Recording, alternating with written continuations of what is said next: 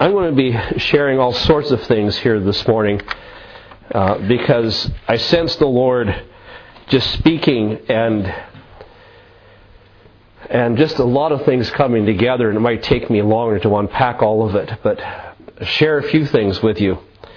Psalm 133, I think everybody knows this psalm, where it says, "Behold how good and how pleasant it is for brothers to dwell together in unity.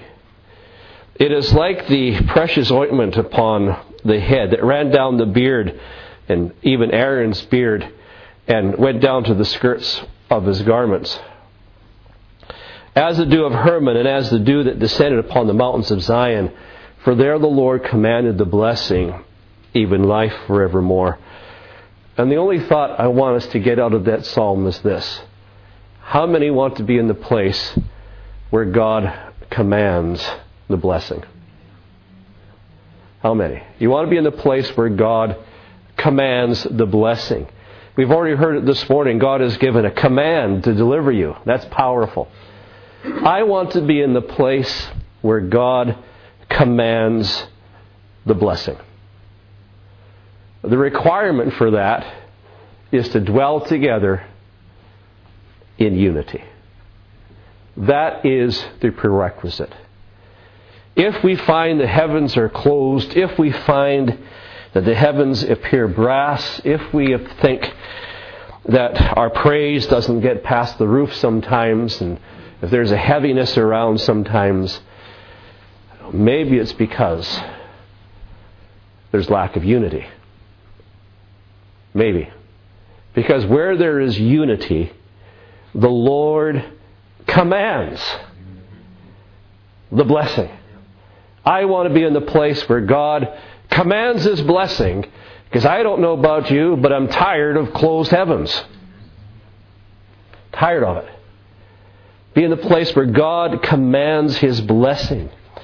Look at Acts chapter 4, verses 31 to 33.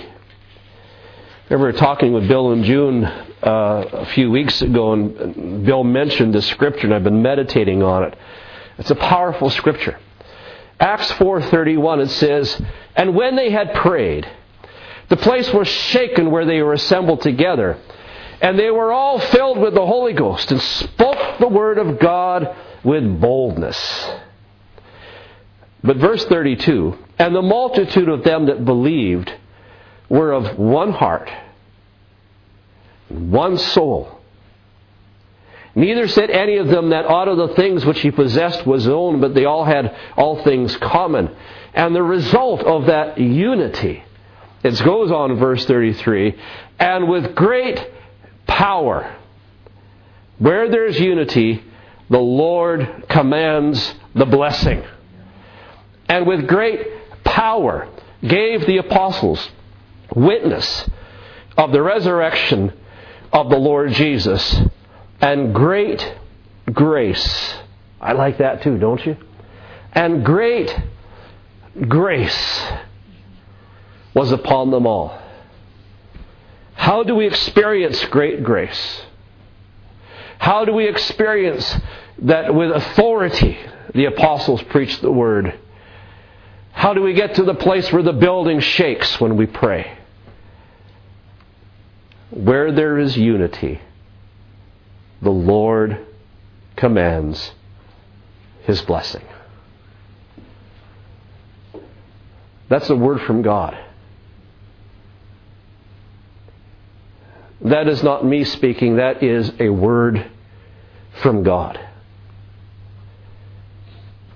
Where there's unity, the Lord commands the blessing. He woke me up at 5:15 this morning and said, "That's what I want you to say."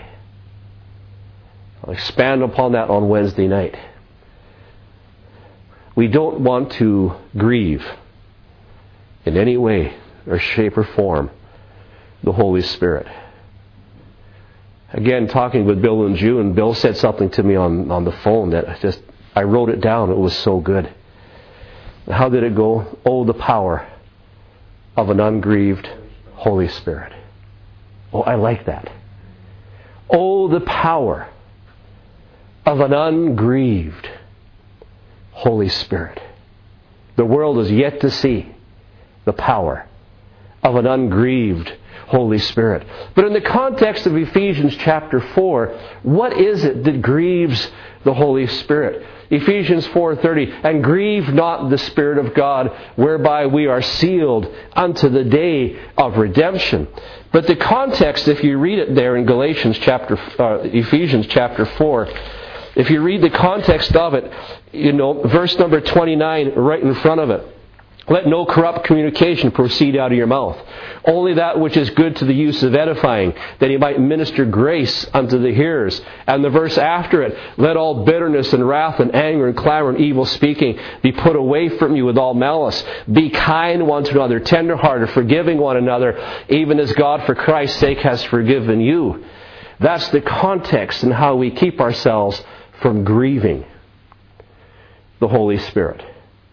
Oh, for the power of an ungrieved Holy Spirit. Where there is unity, the Lord commands the blessing. I'm going to go to the place where God commands His blessing. It's powerful. It's awesome. It's good.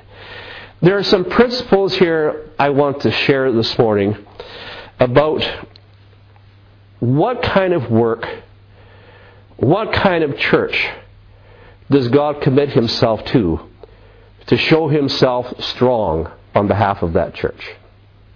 Anybody interested? What kind of church will God back it completely so that our actions are His actions? What kind of church does God fully commit His power to? Because I'm sure you'd be like me. You want to see revival. I'm sure you're like me. You want to see the power of God break out. I'm sure like me, you want to see people saved. Amen? I'm sure you want to see people healed. I'm sure you want to see demons cast out and bodies restored. I'm sure we want to see a move of God that will once again shake a nation. Anybody with me? Or are we happy with being small? Or do we want to see the will of God be done? Thy will be done on earth as it is in heaven. Let your kingdom come. That's where I'm headed. That's what my desire it really is. 4 principles, I think, or 4 or 5 principles that we need to line ourselves up with to be the kind of people that God will say, that's what I'm after. Principle number 1 is this. We have to see the big picture.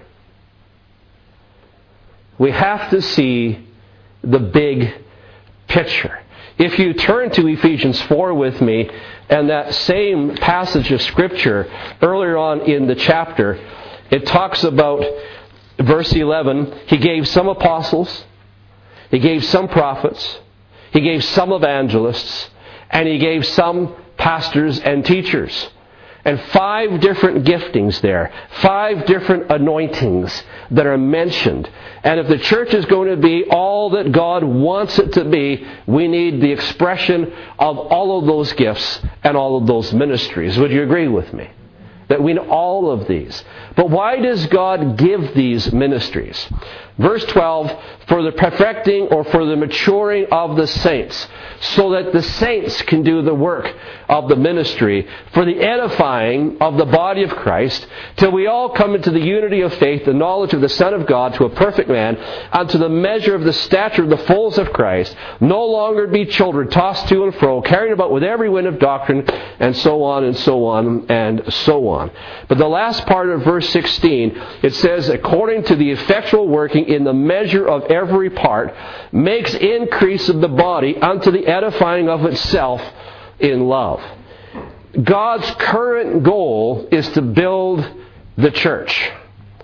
God's current emphasis is to create a body for which His Son, through which His Son may express Himself. Now that's an important principle here, because if you're going to build yourself a physical house, How many know that you need many different tradesmen to build your house? You need your plumber. You need your electrician.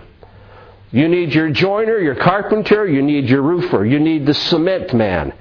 You need all the different flooring guys, the decorators. You need all kinds of different skills to put your house together. Is that not correct? Would you hire a joiner to work for you, but the joiner never looks at the blueprint?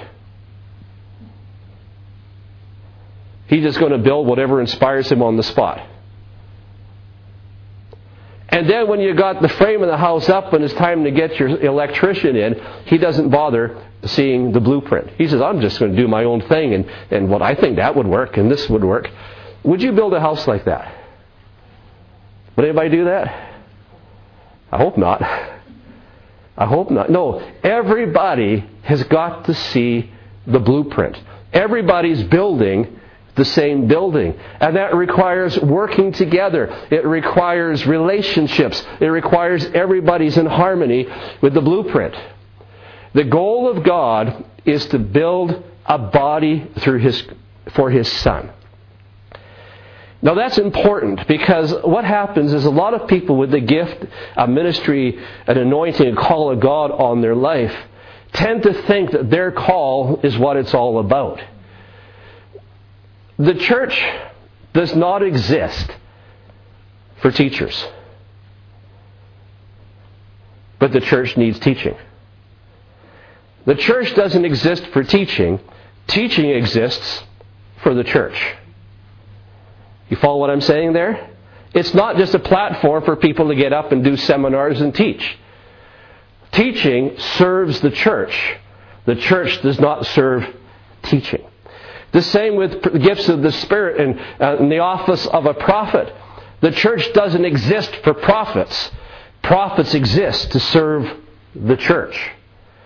And the same with evangelism and outreach. And that's one of the things we're going to emphasize. The goal of evangelism is not to reach the lost. The goal of evangelism is to build the church.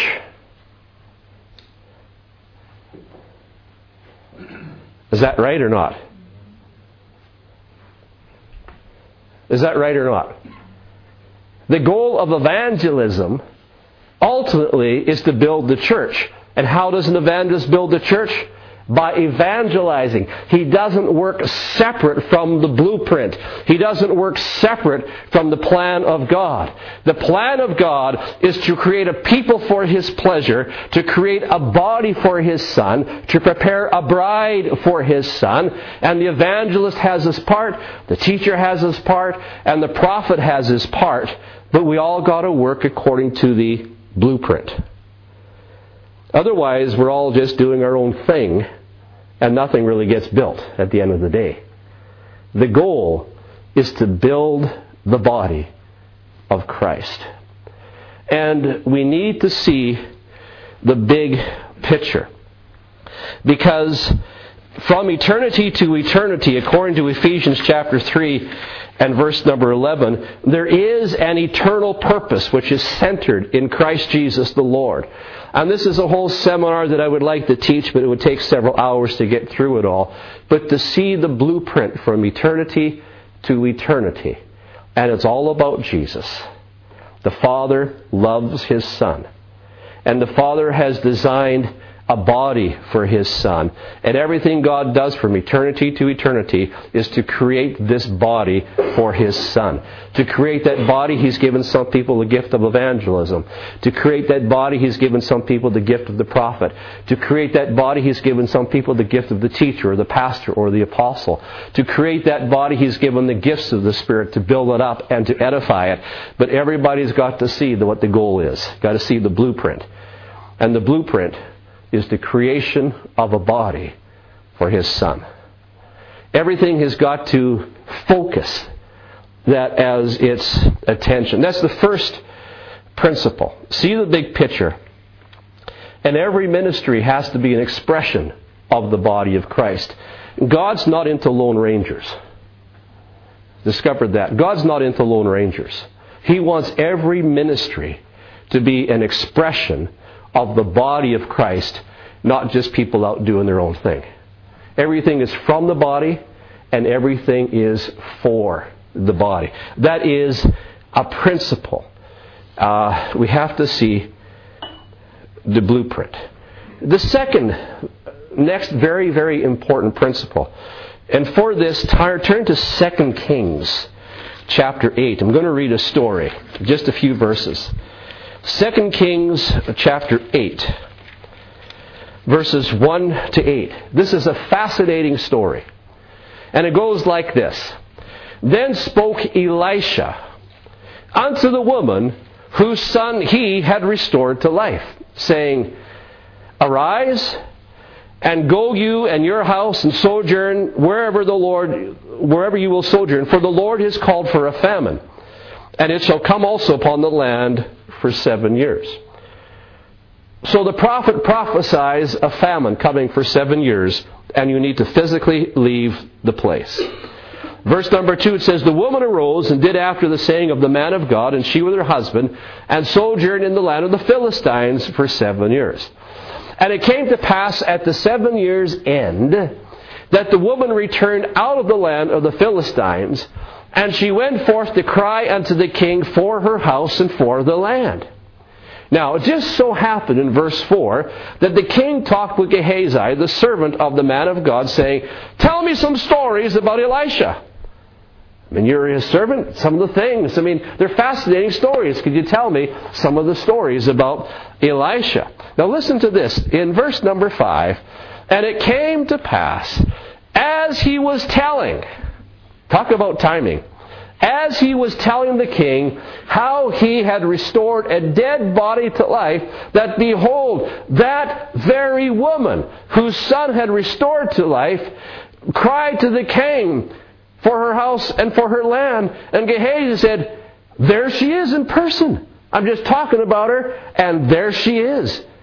Well, verse number 6, and the king asked the woman, and she told him, and the king appointed a certain officer, saying, All that you want will be back to you. What's my point in telling that story? In the kingdom of heaven, timing is everything. This is a principle. In the kingdom of heaven, timing is everything.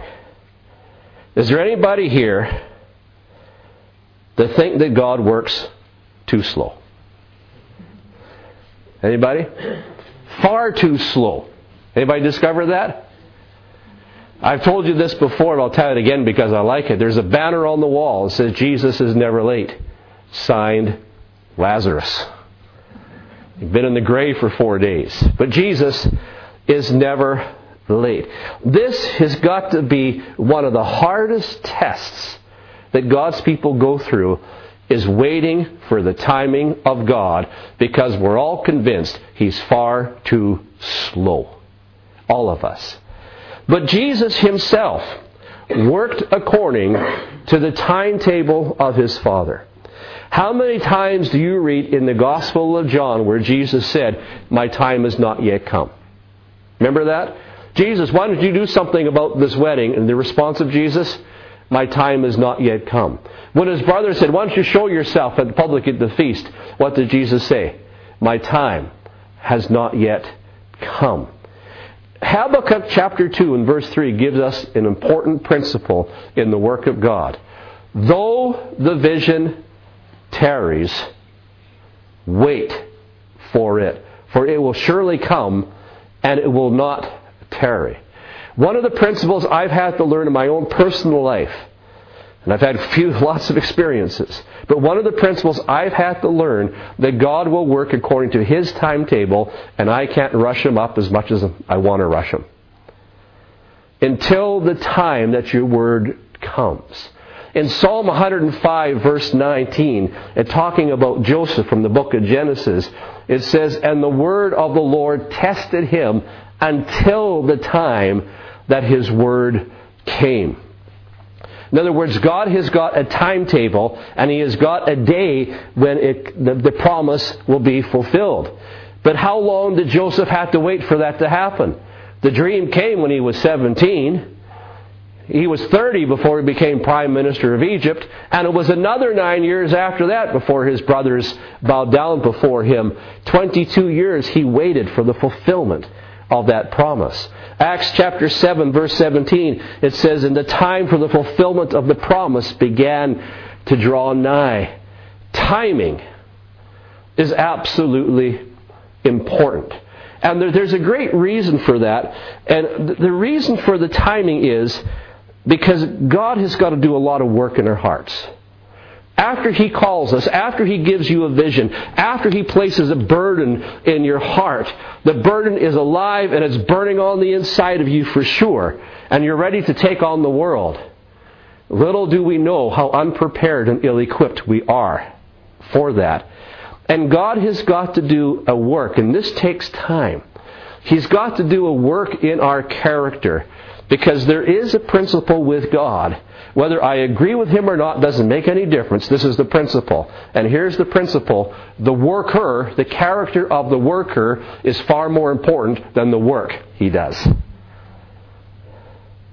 And He will suspend His work if the character of the worker has not been made right. He'll let His work go unfulfilled.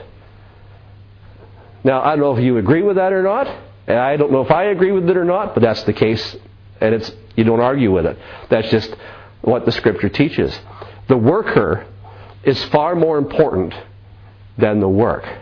Because God doesn't want you to speak a message. He wants you to become the message. That word has got to conquer you. And there's a principle in Scripture. When God gives you a promise, God gives you a word, that it seems as if all hell is set against you to make it look like that word is completely impossible ever to come to pass. And in the process of time, God is changing us and changing us and changing us until we can become the person, listen to my word here, that God can trust. 1 Thessalonians 2:4 that says God puts us to the test so He can trust us with the gift or the ministry He's called us to do. There is a testing and there is an earning of trust that has to take place with God before He commissions people. So we have to go according to God's timing. Now I'm going to give you some examples because in the Scripture, because we have to be in God's timing and we can't rush it. How many know that if you rush ahead of God with the burden He's given you, but the time is not right, and you rush ahead, you actually create more problems for yourself? Is that not right? When Abraham rushed ahead of God, instead of waiting for Isaac to be born, he rushed ahead, and what came along instead? An Ishmael. He rushed God's timing, and he paid the consequences of that for the rest of his life. Because he tried to push God's will faster than God was in it. And then you got the story of Moses. You know, here he is at 40 years of age, knowing that he's going to take on the Pharaoh and the whole nation of Egypt. And how does he do it? He does it in his own strength to start with, and he tried to rush God's timing about the call in his life, and what did it get him? It got him 40 years in the desert. We can't rush God's timing. How about King Saul? Did he try to rush God's timing? Where's Samuel the prophet? Too much time is going by. We need to get this sacrifice going. And his impatience got the better of him. And so he goes and does what he should not do. He assumed the office of the priest, and he went and offered it up before God's timing. It cost him the kingdom. There is timing. I'll say it again. In the kingdom of heaven, timing is everything. Let God put it together. And so not only has He got to prepare us as the worker, but He also has to prepare the harvest that He's sending us to. Timing is correct. Now let me give you some examples. In Acts chapter 16, after Paul had ministered in the region of Galatia and finished a great revival in Galatia, he doesn't know where to go, doesn't know what to do. All of a sudden he finds himself at loose ends. as far as where should I go preach? What should I do next? And so Acts chapter 16 says he tried several things. He tried to go in a place called Bithynia, but the Spirit said, no, don't go there. So he tried to go in a place called Mysia, but the Spirit wouldn't allow him to go there. Now, I need to ask a question. Doesn't God want people in Bithynia and Mysia to hear the gospel? Didn't He say, go into all the world? And yet the Holy Spirit is saying, not at this point. Don't go there, and don't go there. Instead, as they're seeking God, he gets a vision of a man in Macedonia saying, come over and help us. So it's surely gathering that the Lord had called us to go to Macedonia. We got in the boat, Paul says, and we went over there and got into a city called Philippi, and we met people that God had set up for a divine appointment. That appointment was not set up in Mysia. It was not set up in Bithynia. It was set up in a place called Philippi. And they found some women who gathered at the river to pray. And here's the key. It says, and one of them name was Lydia, whose heart the Lord had opened. And there you've got a prepared man going to a prepared place. Timing. It wasn't time for Mysia. It wasn't time for Bithynia. But it was time for Philippi. I like the story of Peter in Acts chapter 10. The man is praying on the rooftop, but he has this vision, and God's get a hold of his attention because there is a harvest to reap in a place called Joppa. But he's in a place called Caesarea.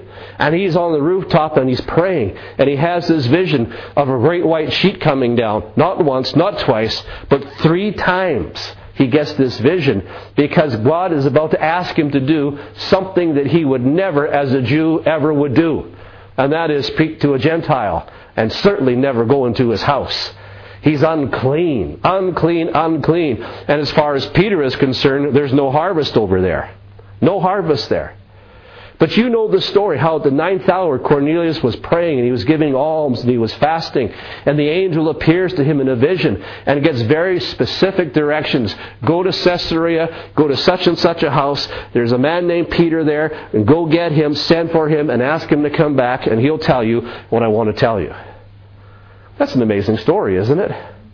And so when Peter is getting this vision, it's completely against everything he believed. It's not his culture, it's not his tradition, it's not his way of doing things. We don't deal with Gentiles. But all that aside, my point is this. When Peter went out to preach, he preached to somebody that God had prepared to hear his message. How much time and money and effort do we spend upon people who are not prepared to hear? That's a good question. How much time and effort do we spend upon people who are not prepared to hear? God is preparing us, and He's also preparing the harvest that He's given us. And that's just how it works in Scripture. I like the story in Acts chapter 8 of a man named Philip. When there was persecution in Jerusalem and the church of Jerusalem gets emptied out. And Philip goes down into Samaria. And what was it about that man named Philip? What was it about Philip? Because he went into Samaria and revival broke out.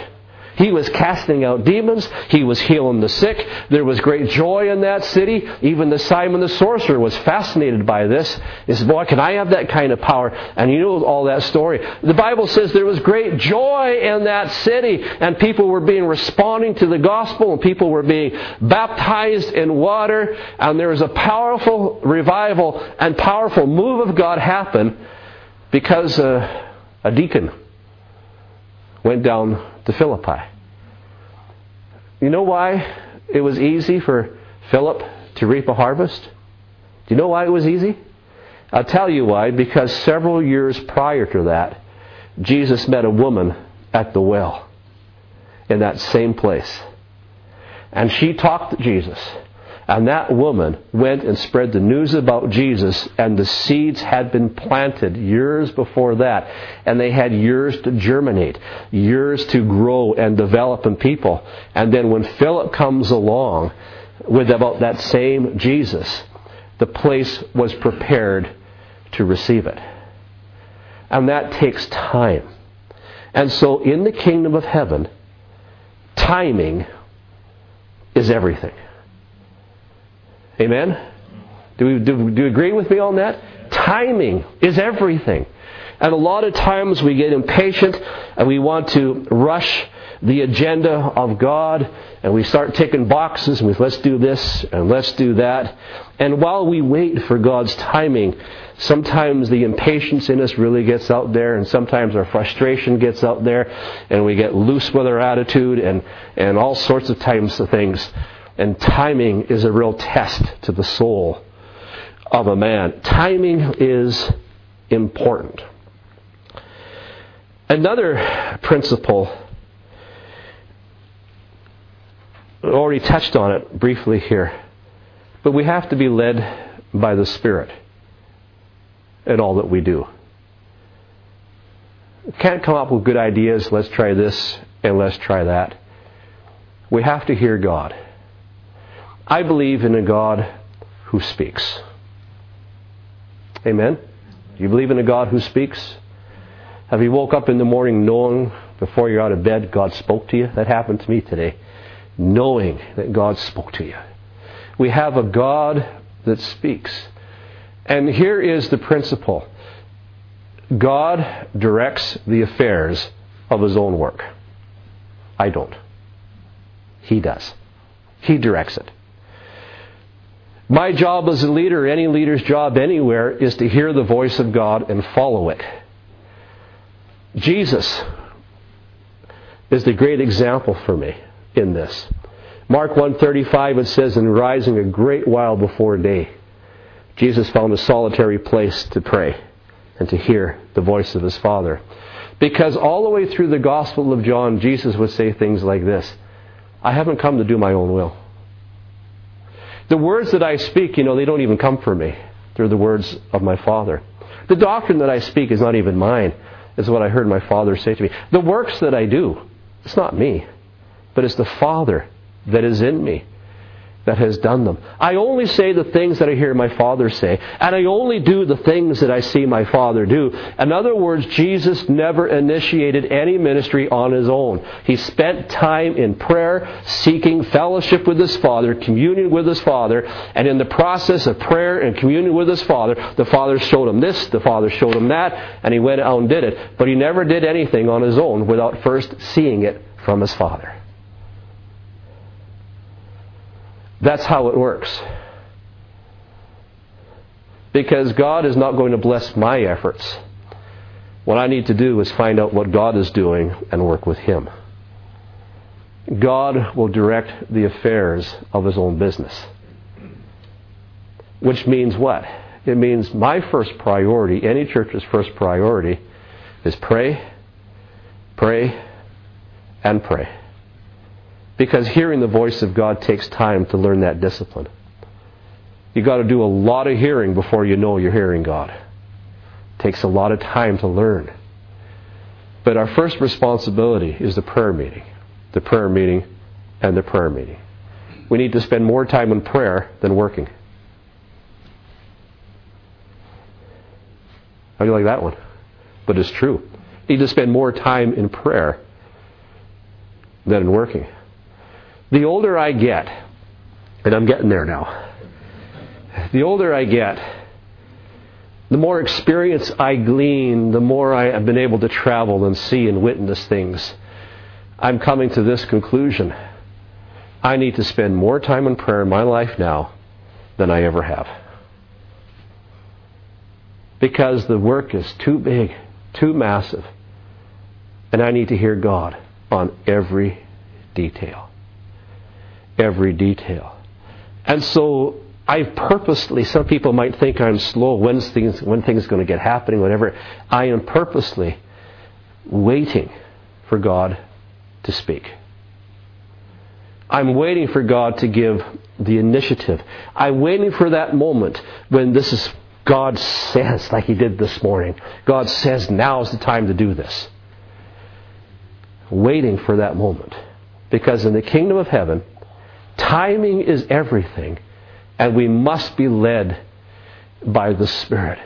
How are we going to do outreach? Well, let's try this. Let's do this. Let's try this. No, I'm not going to try anything.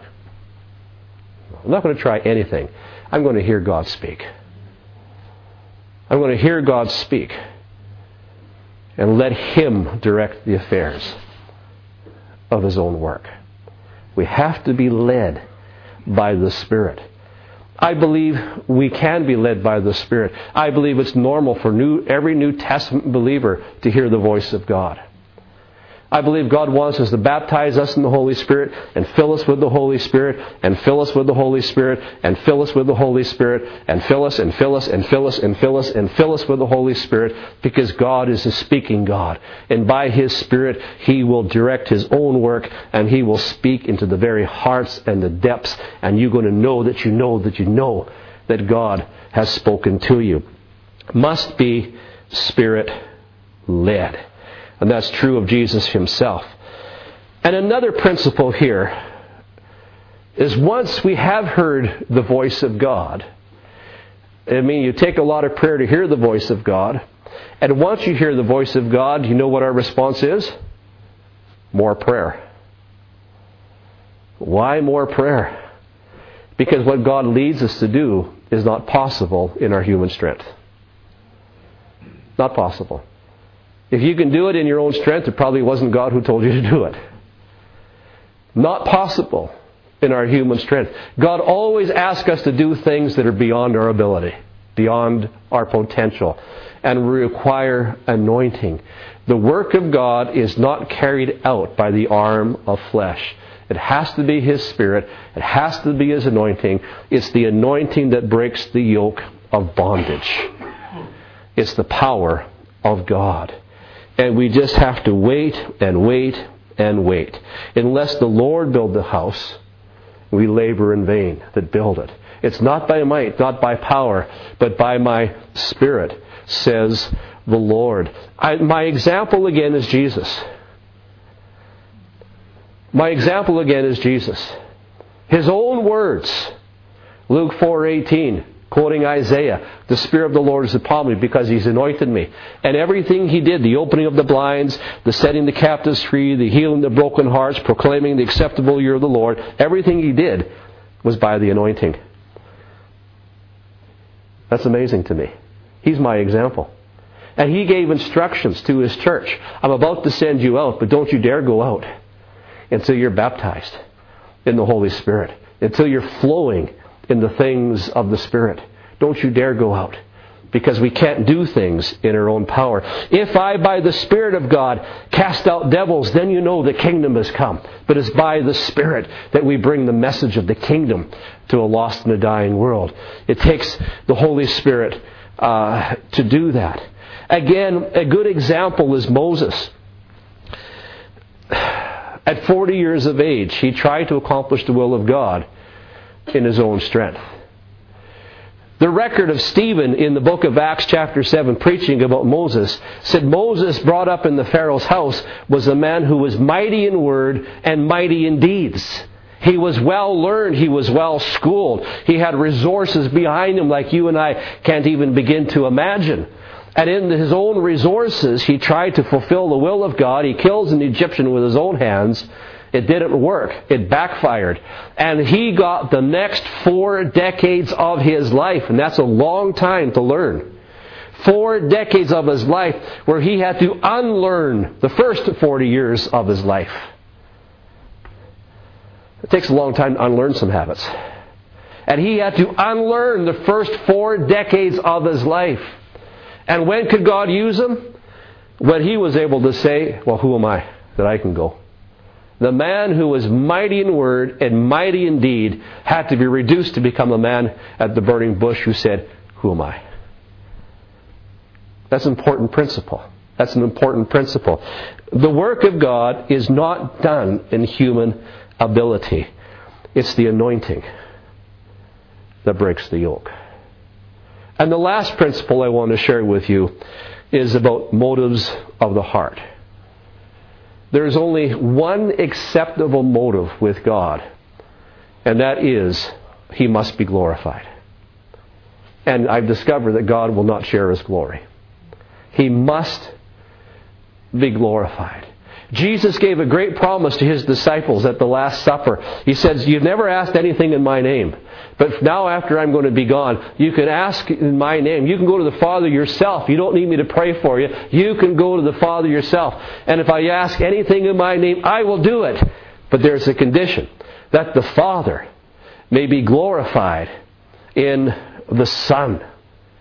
That has got to be the motive in our heart. Everything we do cannot be for recognition. One of the hardest lessons I think the human heart has got to learn is to do things in secret and be content that God will never tell anybody what you've done. That's a hard one. I want some recognition. Can't they tell I was fasting for a week? Just trying to drop the hint in a conversation with somebody. Well, I was fasting last week. To do things without no recognition whatsoever. You see, for great faith, in Luke chapter 17, the disciples are with Jesus. "Lord, increase our faith."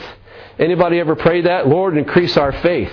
And so the Lord says, well, if you have faith like a grain of mustard seed. But then He immediately qualifies it by telling a story.